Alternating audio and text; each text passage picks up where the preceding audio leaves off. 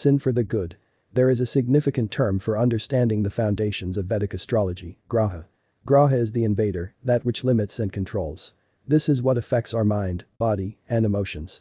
The goal of a person is not to succumb to sin and try to get out of the influence of graha. Sin.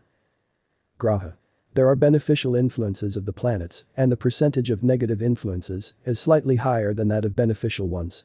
When we experience negative influences, it is important to be aware of them and to work on ourselves to neutralize destructive influences, turning this potential into our strength, which, during periods of beneficial influences, will give great opportunities. When we are influenced by beneficial grahas, do not be arrogant, thinking that I can do everything and there is a reason for everything. Then the ego does not overshadow reason and does not put the poisonous roots of vanity in the mind.